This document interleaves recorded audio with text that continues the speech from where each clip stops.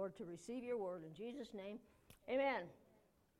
We got to go up to our daughter's house because our great-granddaughter and our granddaughter, our 30-year-old, almost 31-year-old granddaughter, is moving to Oregon. And I don't know if we'll ever see them again. I'm not planning on going to Oregon. But they'll come down and visit their mom, I'm sure. Of course, I think they're coming down for their wedding, and I will probably be doing it, so I'll see them then. But that was the only way I could get Grandpa up there to go up there. And it was fun. We had a good time.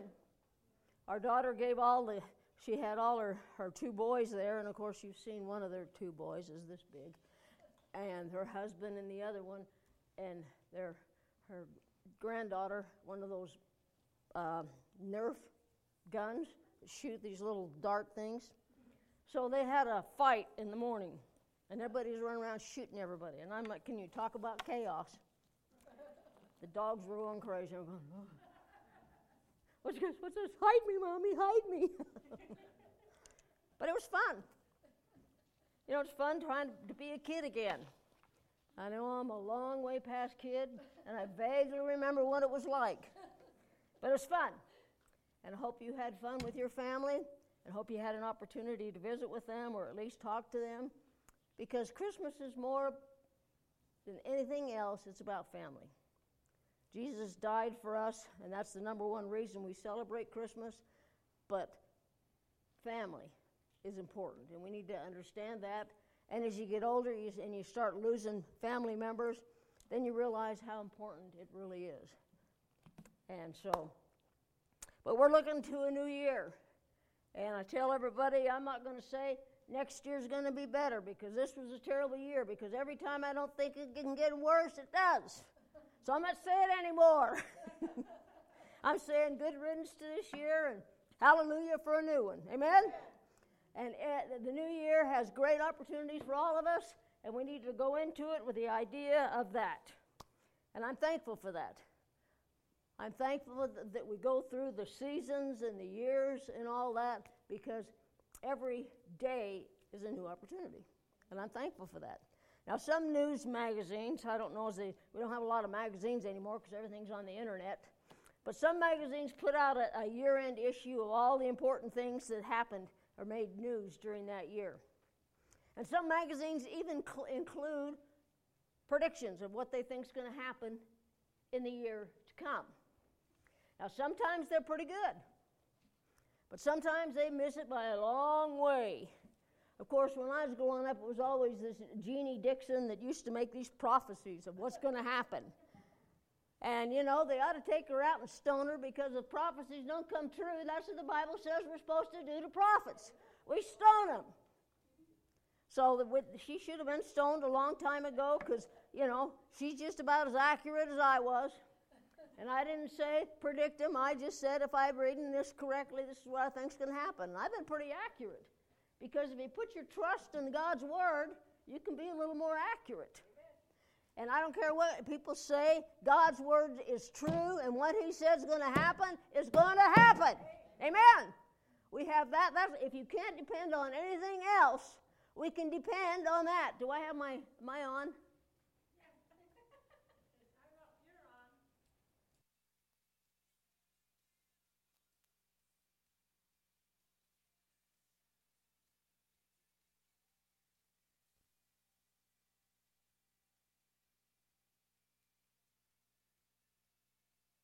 And he wants one of these at home so he can turn me off. But I'm thankful that I can trust in God's word, and I don't have to worry about it. I don't have to get worried about what's going on in the news, whether somebody's bombing somebody or not bombing somebody. I don't have to worry about North Korea. I'm not worried about that, because God said this world's going to be here till he comes. So don't worry about it. And no matter what anybody else says or does, God's word is going to come true. So don't worry about all that stuff.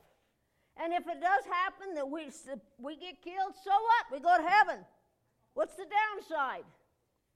No more bills, no more working, no more pain, No more excess weight we cart around.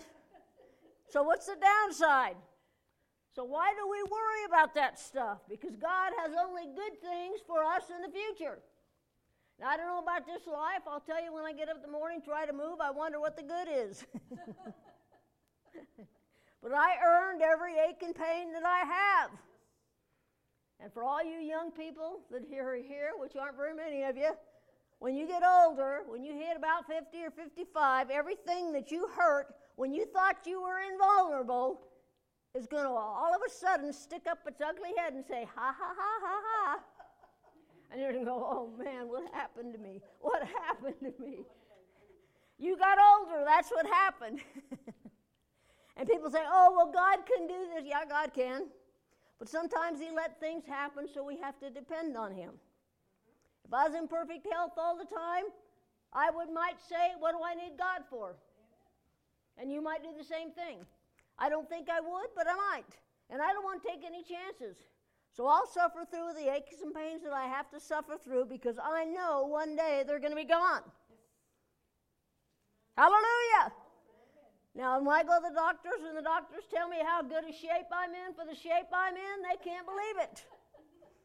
And I say, well, it's God. I'm held together with baling wire and metal, but hey, I'm functioning.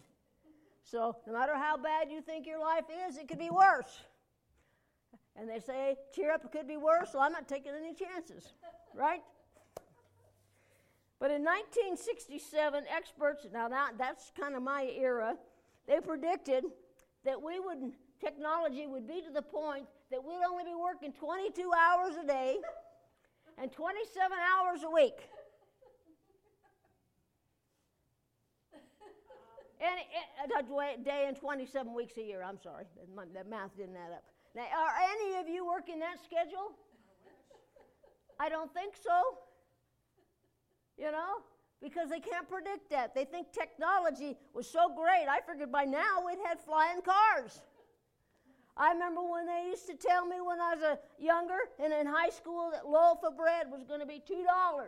And I thought, oh man, that's a lot of money. And it is.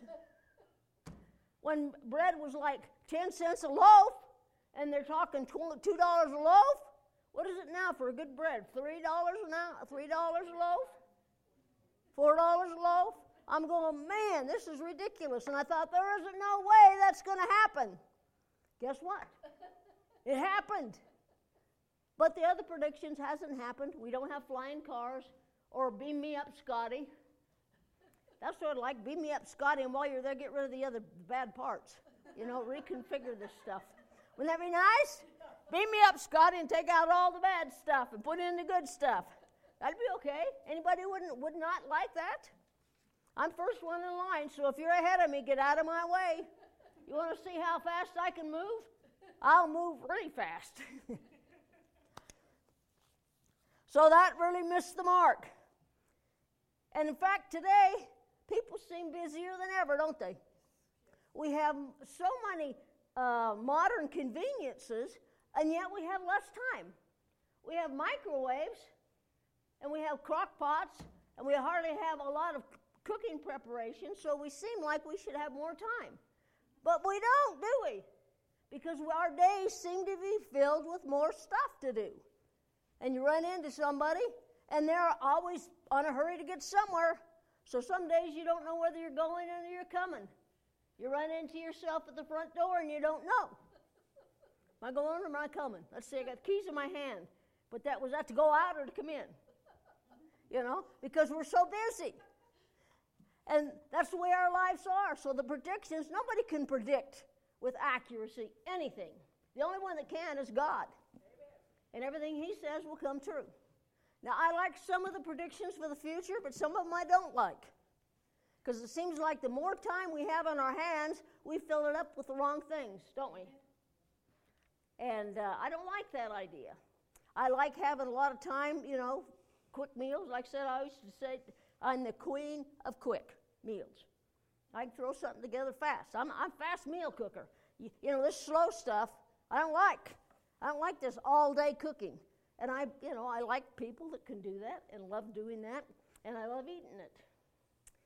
but I don't like doing it. You know, Thanksgiving about done me in, and we bought everything at the store. It was pre-cooked. And it's still about done me in. Putting it on the table, getting all the plates out and all the other kind of stuff, and about done me in, because I'm old now. Huh, Grandma? It ain't nice when we get older, is it? It's harder. Things I used to do and not even think about it, now I think about. So, but the question is, will we make better use of our time next year? We won't unless we plan to. We can't just let the year come to us. We have to go to it. If you want to get something done, you want to do something, you have to plan. Without a plan, you plan to fail. Prior planning prevents poor performance. I was in quality all my life, or most of my adult life, and little things mattered. And our tolerance zones were important. They were put there so the thing wouldn't blow up before it's supposed to. So I'm used to that, you know. I'm used to that kind of stuff, so I have a hard time with just not looking at stuff. I go in somebody's house and I'll notice the only crack in the ceiling there is because I'm drawn to the negative. But that was good at my job because I always found the bad one. I could dig into a pallet of inflators, and the one I pick up would be the bad one. If there's a bad one in the lot, I'd pick it up. So they like me for that because we won't send any bad ones out, obviously. You don't want bad inflators in your car, do you? We don't want them exploding when you're not supposed to. So we need to be looking forward to the future with anticipation, not dread. When you look back at this year, is it dread? And because of that dread, will we not anticipate the new year? See, because a lot of things that we do or we have, whether good or bad, is what we expect. If we expect something to be bad, it will be. So we need to have a positive outlook on life. And with God in our lives, God is positive. God is the God of yea and amen. Yes. Hallelujah. He says maybe, and he says no, because he knows what's good for us and what isn't. But that's okay. He's God. And we have to be able to allow him to be God so we can be what he wants us to be. And when we do that, whether the good things happen or the bad things happen, it won't matter because God will help us get through them either way. Ephesians 5:15 through 17. Now didn't forgot to do this. I was at practice, so I didn't put them up there. So we'll be in Ephesians 5 and Psalm 90, Psalm 39, John 10, and what else? Luke 10:40. So if you want to write those down really, really, really fast and look them up, you'll be okay.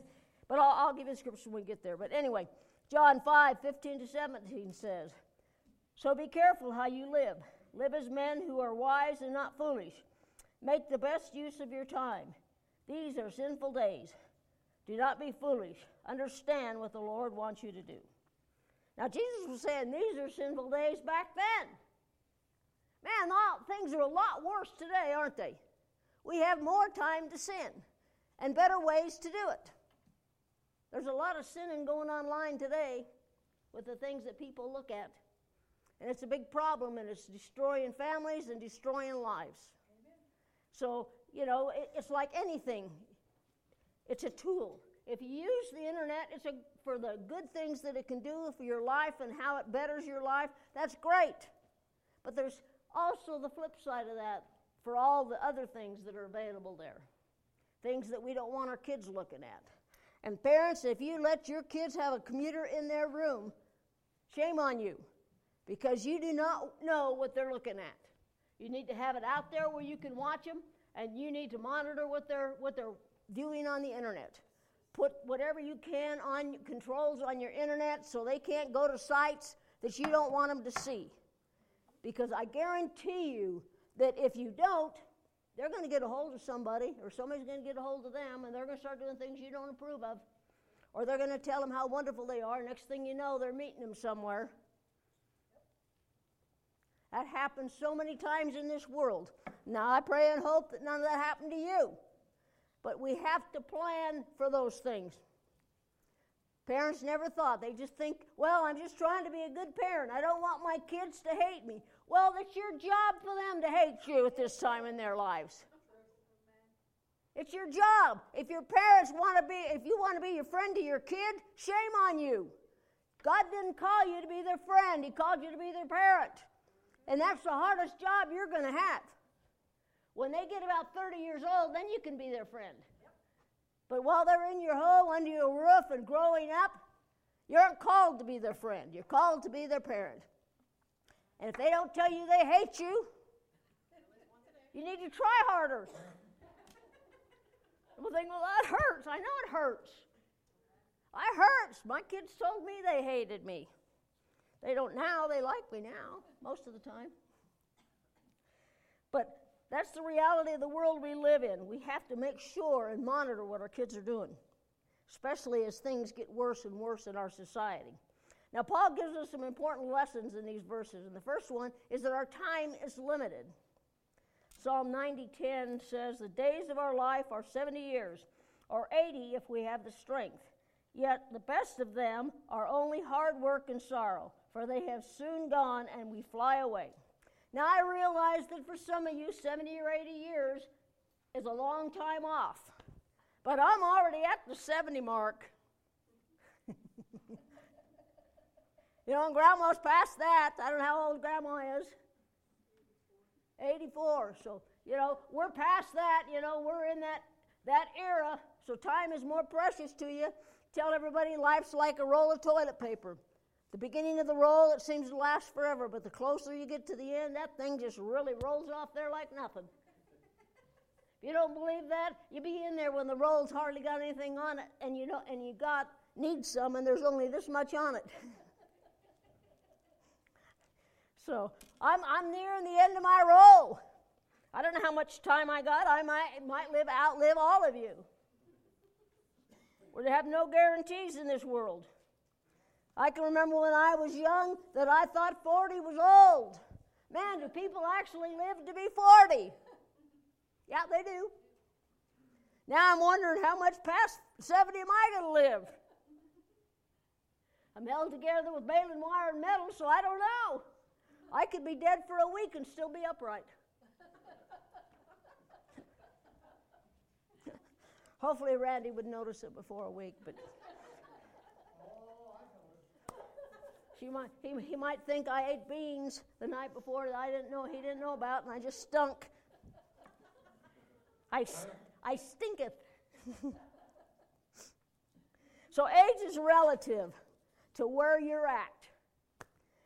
For a parent who has teenagers and they're out in the car, they are in love. You know how teenagers are. And they're out there and they're talking for hours, and it just seems like a blink of an eye.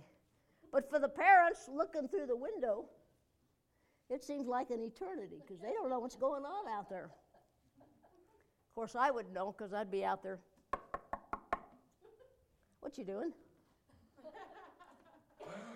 Talking? Okay, can I talk? Get in the back seat.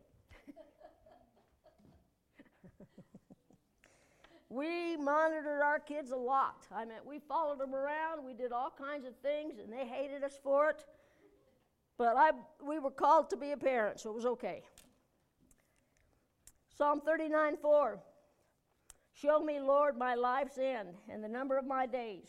Let me know how fleeting my life is.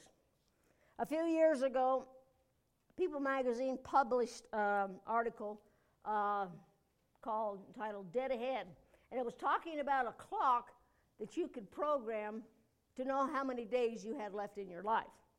You would program whether you're a man or a woman, and then take the average of 75 for a man and 85 or 80 for a woman, and you program in there, and every day you could see how many days you had left.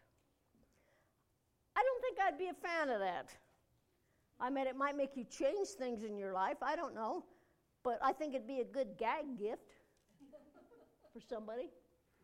I heard the story of a little kid that went to or a young guy that went to a wedding, and the old grandma was telling him, "You're next." So the kid decided, "I'm going to get even." So when he went to the funeral, he told the old woman, "You're next."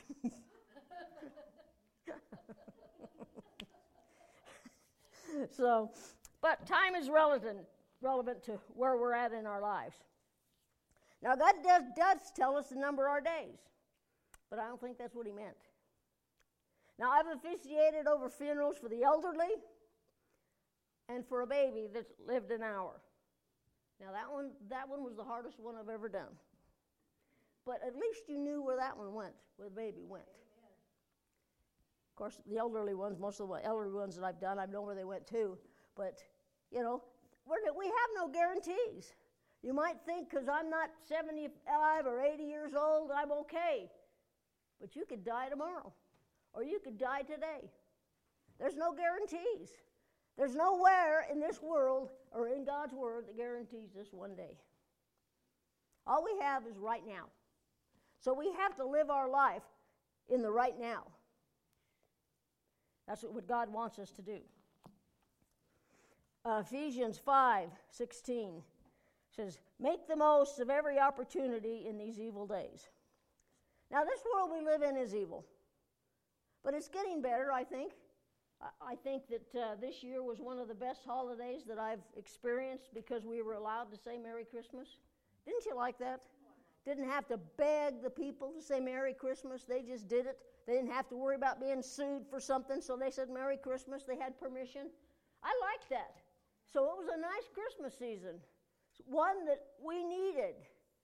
And it changed the whole environment of the season. And Christmas is always a good time of year. The holidays, from Christmas, before Christmas, from Thanksgiving to New Year's, it's a good time.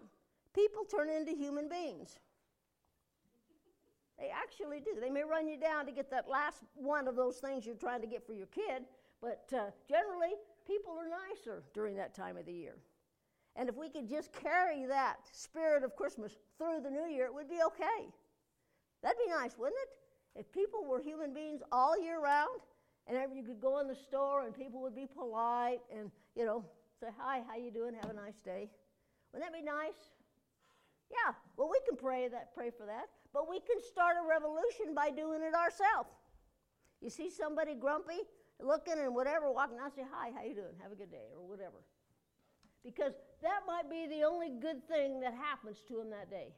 And we don't know what every person that we pass in the store or on the street is going through. I know it's hard when we're driving and some idiot drives out in front of you. You have to slam on your brakes or whatever, and you want to give them a salute, but you can't because you got a bumper sticker on your car that says Jesus loves you or something.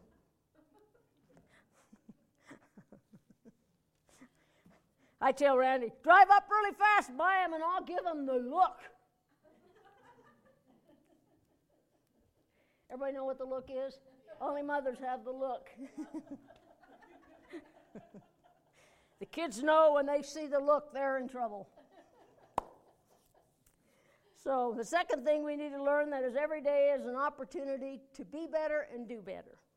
And the choice is ours. We can choose to look at all the negatives and all the things that are going on in this world, or we can choose to be better.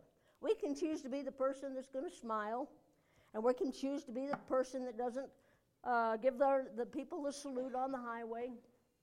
Because how many times do we do that and we don't know about it? You ought to be glad God saved me. I pulled people out of their cars for that. Pull them out in front of me and make me slam on the brakes and get in the gear shift in my brother's side. I followed him down, pulled her out of the car, and beat her up. You think I'm kidding? I'm not.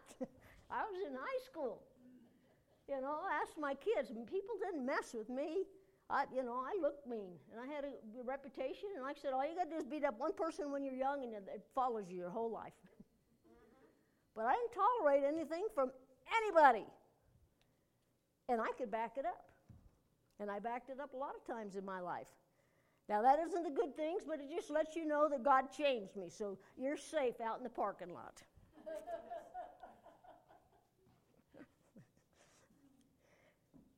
So, anyway, but John 10:10 says, the robber comes only to steal and to kill and to destroy. I came so that you might have life and a great full life. See, God's will is for us to have a great life, and not only a life, but a great life. That's God's will for our life.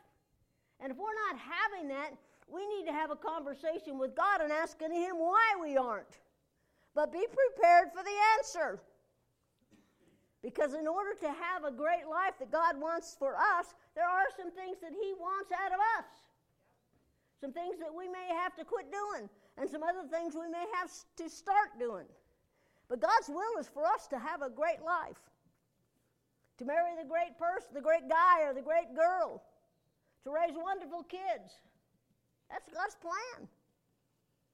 And we need to be listening to Him a little more careful. But Satan tries to rob us of the most precious possession we have, and that's time.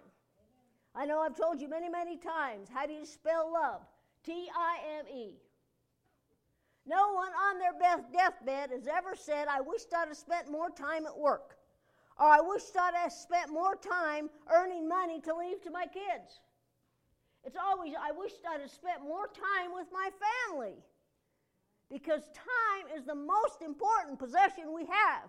And it doesn't matter how old you are or how young you are, how much money you have, that's the most precious possession you have. There are people in this world that would give you $1 million for a year of your life. And there are people that would sell a year of their life for it. But time is the most precious commodity that we have. And the only one that we can control. The only one. And God gave us time not to waste it on sinning.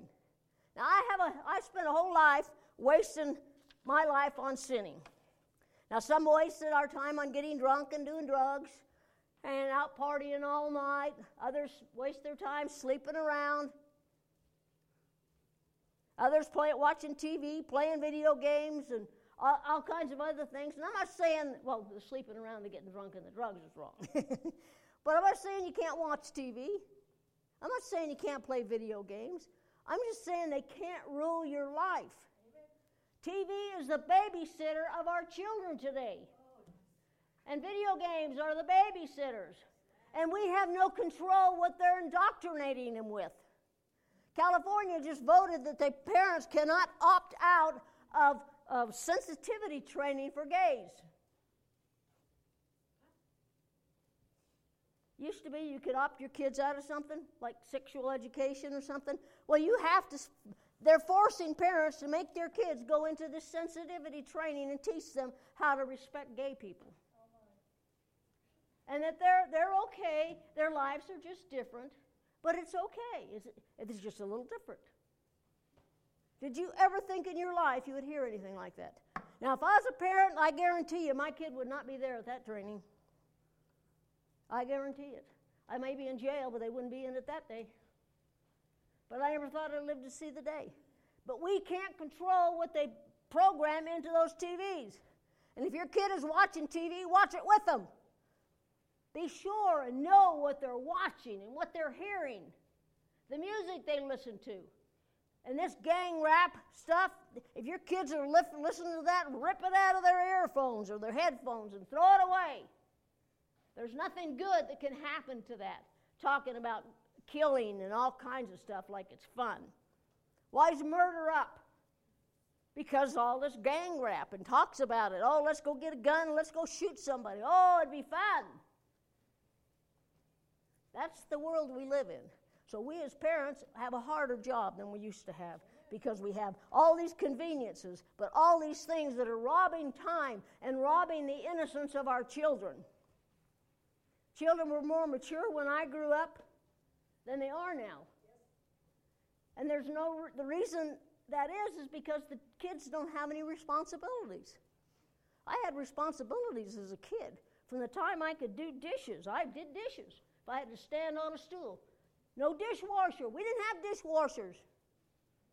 We had party line telephone. We had to share.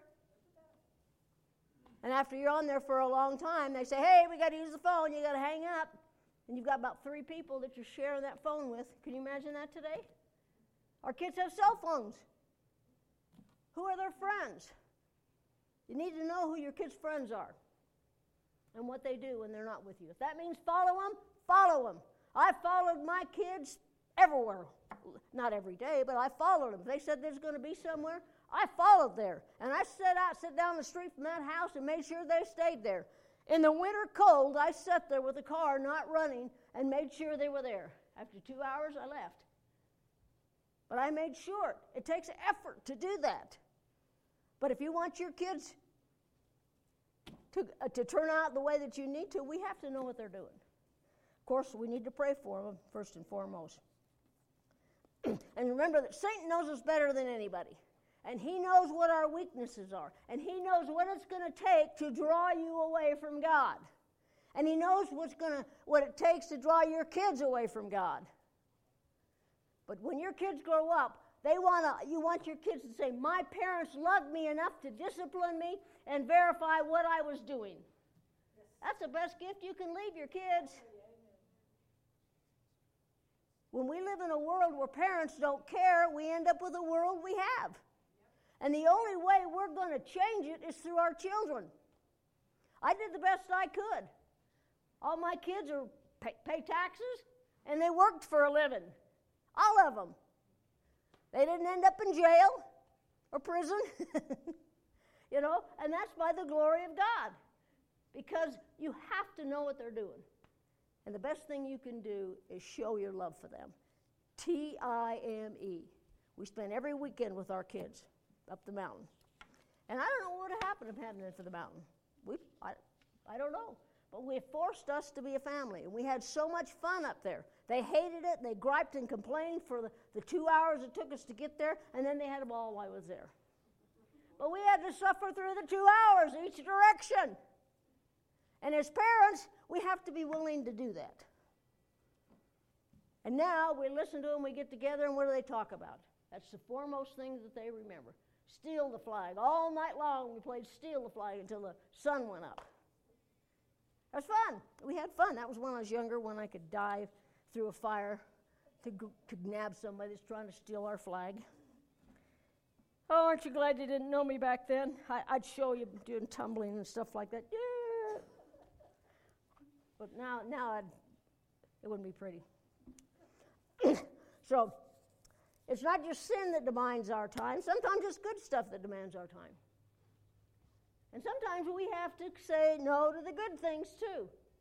Because sometimes we say, well, I'm doing good stuff, so it's okay. It's not okay when doing that good stuff prevents you from spending time with God or prevents you from spending time in God's Word. Then the good stuff is just as bad as the bad stuff. And Satan knows that too. So we have to understand that Satan wants to rob us of our time. Now, Jesus went to the house of Mary, Martha, and Lazarus, and he sat down to teach. Now, Mary was sitting at his feet. And Martha gets upset because Mary's sitting at Jesus' feet, and she's in there fixing dinner. And she gets mad. So she goes out and tells Jesus about it.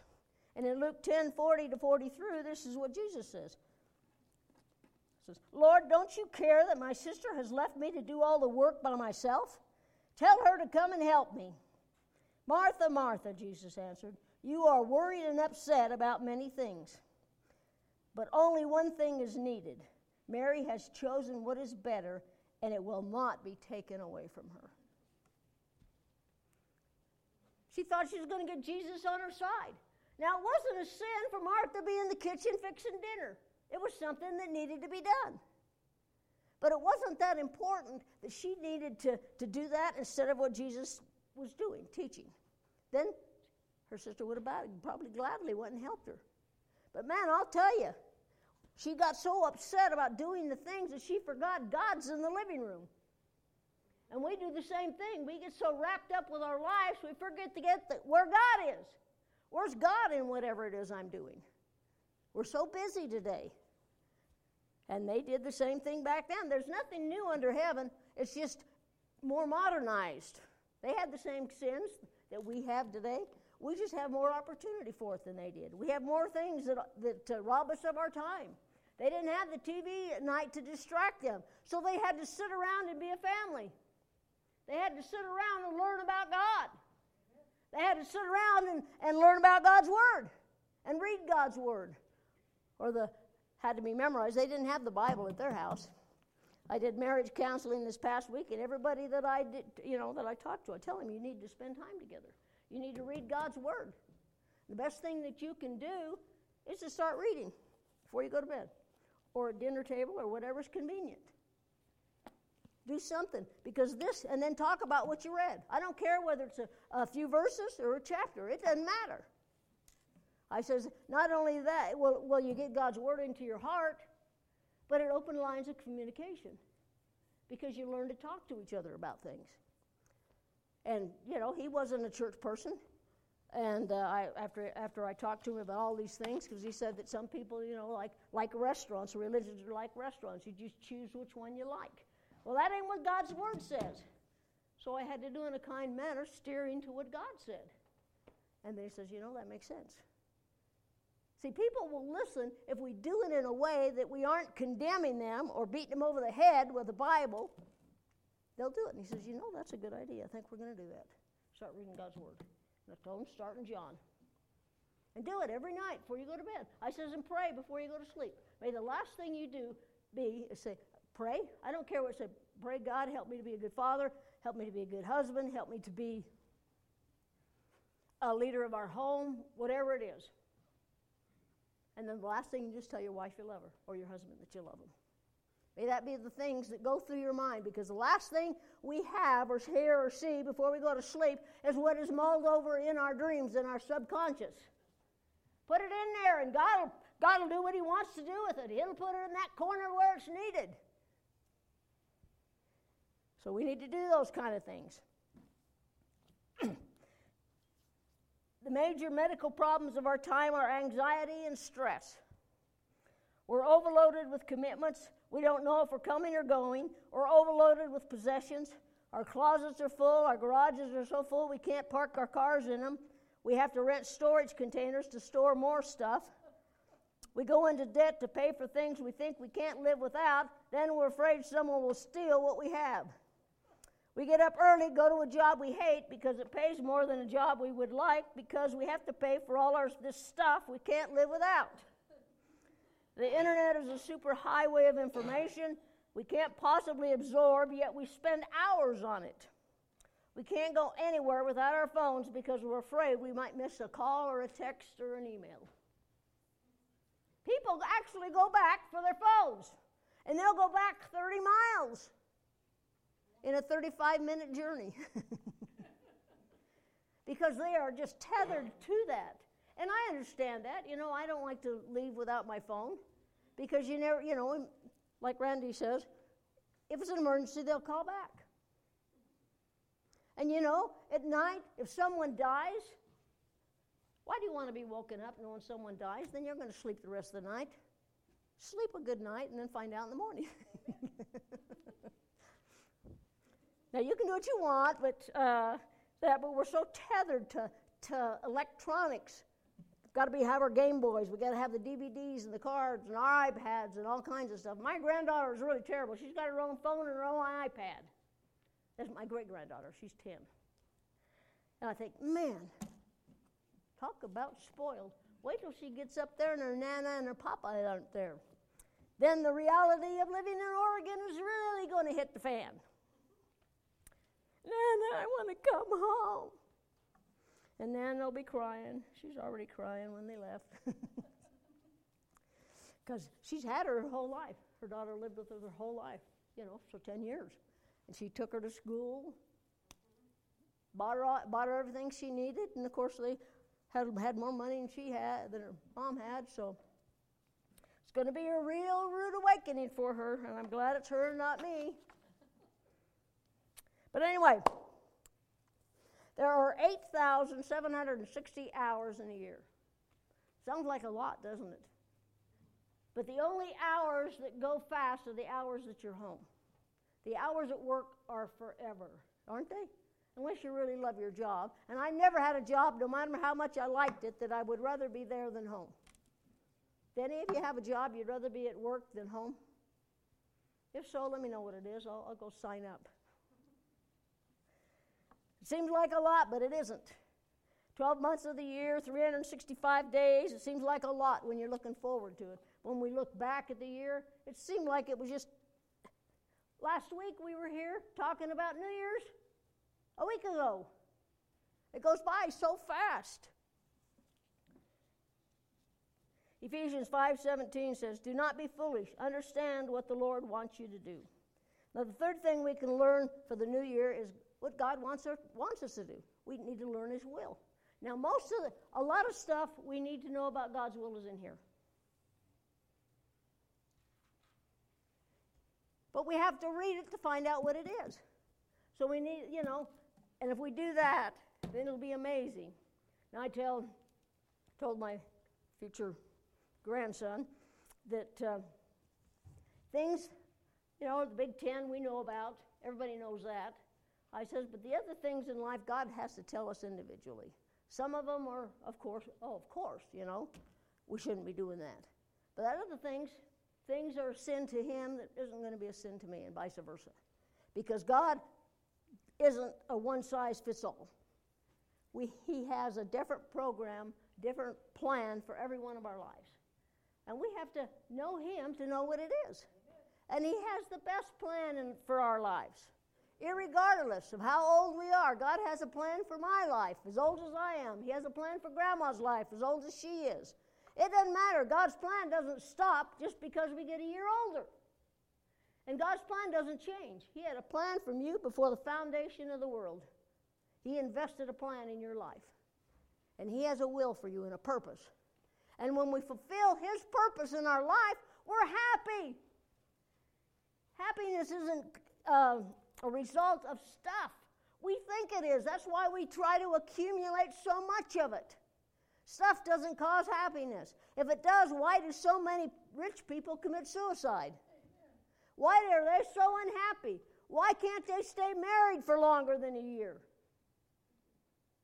If stuff answers everything, it's because it doesn't.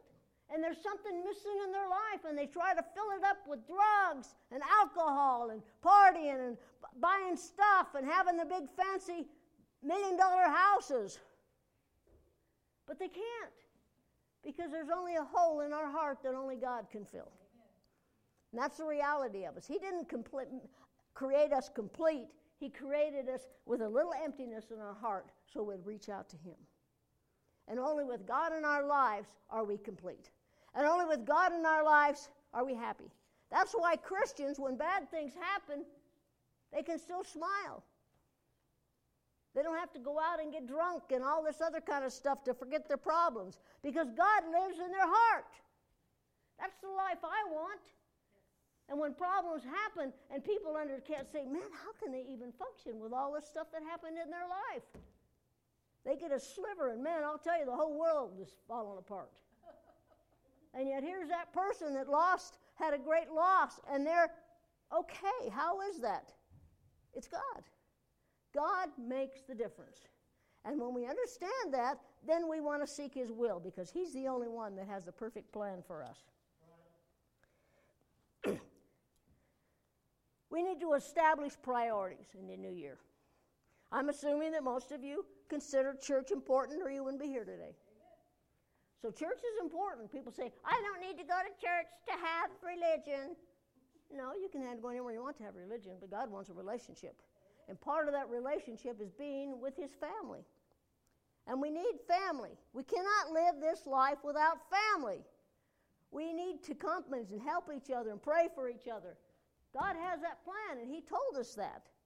So people say they don't need to go to church to be saved. That's true.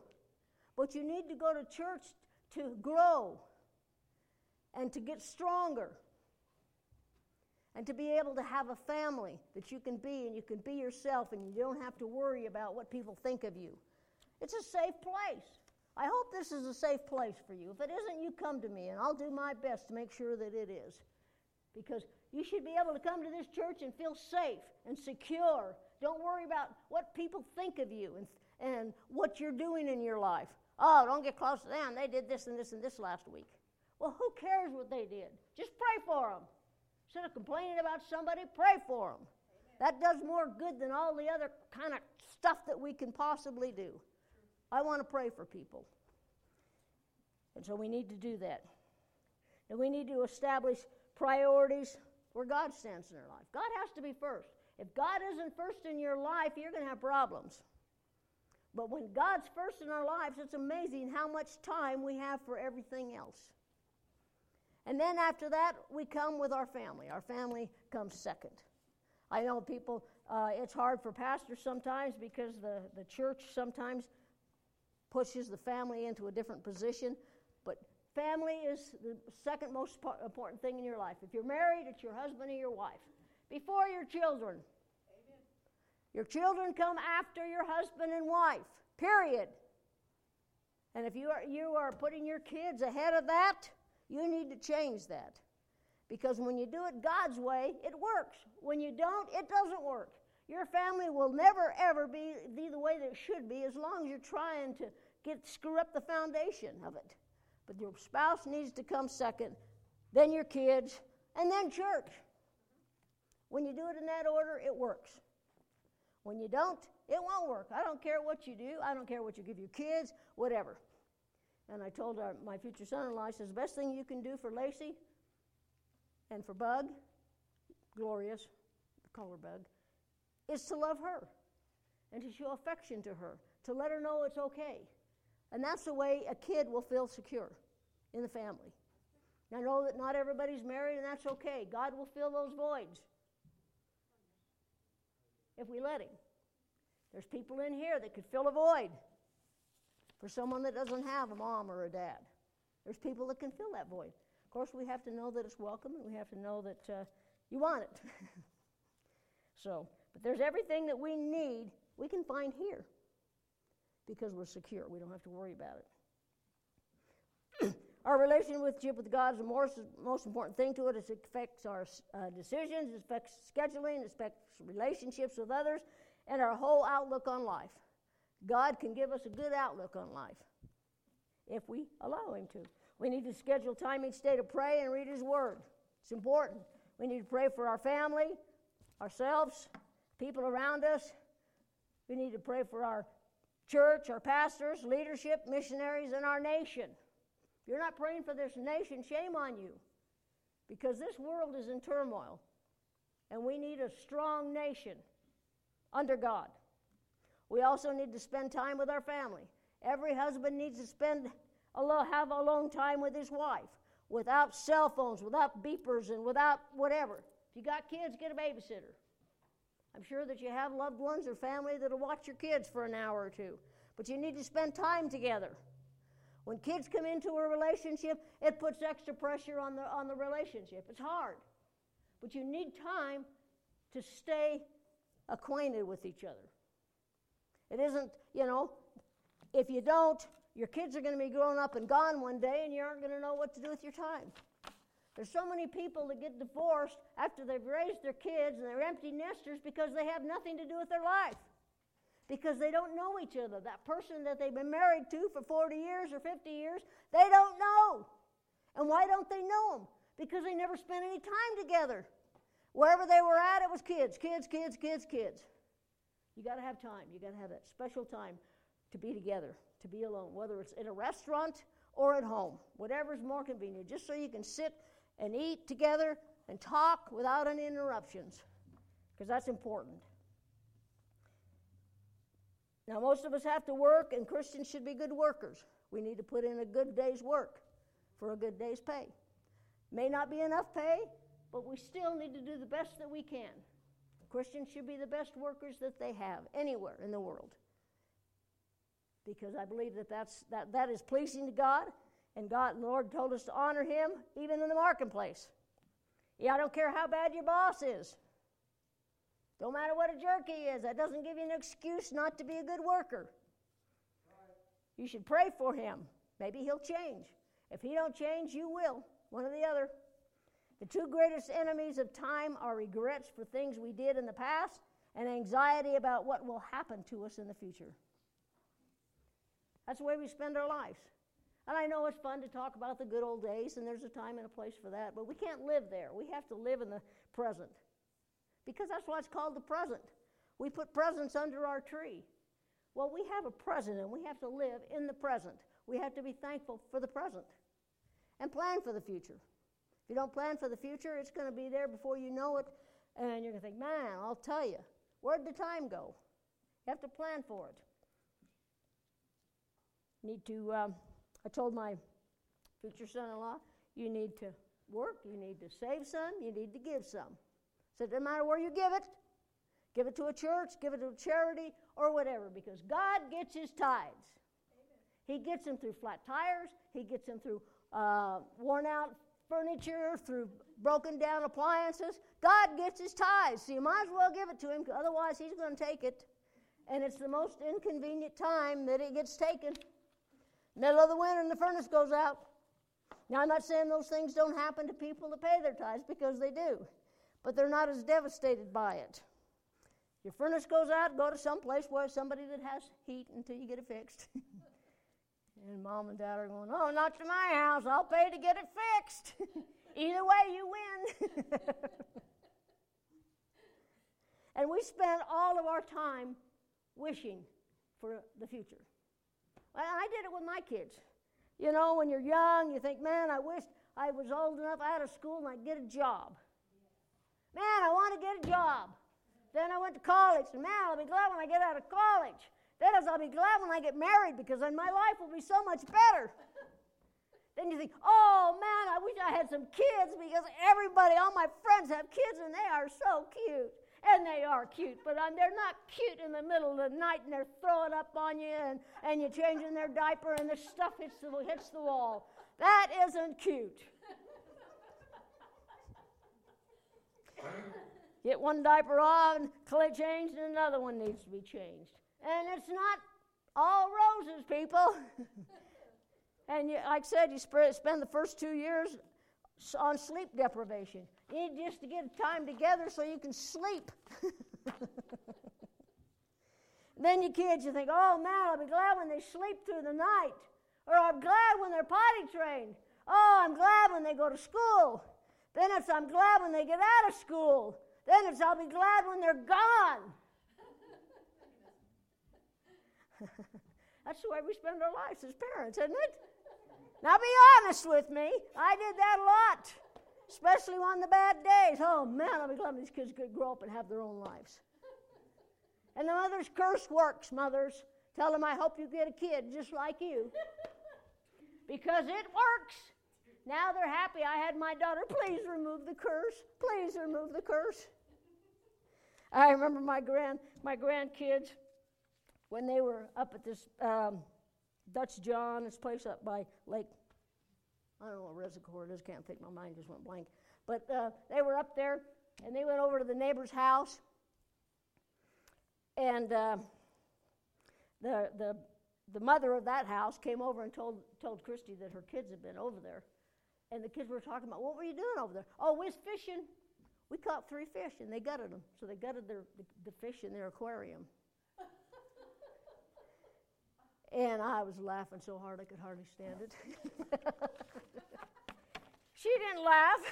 She didn't think it was funny. And that's just one of many times, grandparents, when they have kids, that's when we get our revenge. We get to laugh, and we get to have a good time at their problems.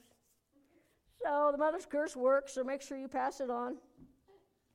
But life is what happens to us while we're planning to do something else. Isn't it? You know, they say if you want to hear God laugh, make plans.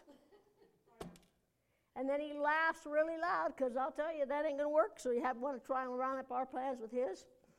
Another year is almost gone, and a new year is before us. During the new year, may you have enough happiness to keep you sweet, enough trials to keep you strong, enough sorrow to keep you human, enough hope to keep you happy, enough failure to keep you humble, enough success to keep you eager, enough friends to give you comfort, enough wealth to meet your needs, enough enthusiasm to make you look forward to tomorrow, and enough determination to make each day better than the day before. Lord, help each one of us to use the 8,600 and 400 hours, whatever it is, that we have in this new year's. 365 days are before us. Maybe all of us will be here next year. Maybe we won't. I don't know. I can't promise that to any of you, because age is no respecter of person. But I hope that this new year, your number one priority will be God. Amen. Then your family, then church. But make sure church is in there. Yes. You want a good foundation of a home? That's it. That's the three-legged stool.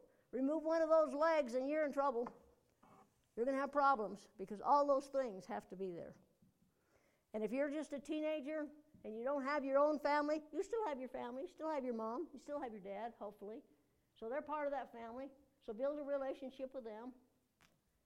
And one day when you're 30, you'll really like them and they can be friends. If you're a little kid, life sucks sometimes. That's the reality of it. Life sucks. It still sucks some days for me. Is there anyone here that hasn't had a day in this past year that didn't suck? Anybody? I've had days that it sucked. And I don't want any more days that suck. But the reality is there's going to be some down the road because God needs to keep us humble, right? And sometimes it's the only time we pray is when we have problems. So we got to pray more so we won't have so many problems.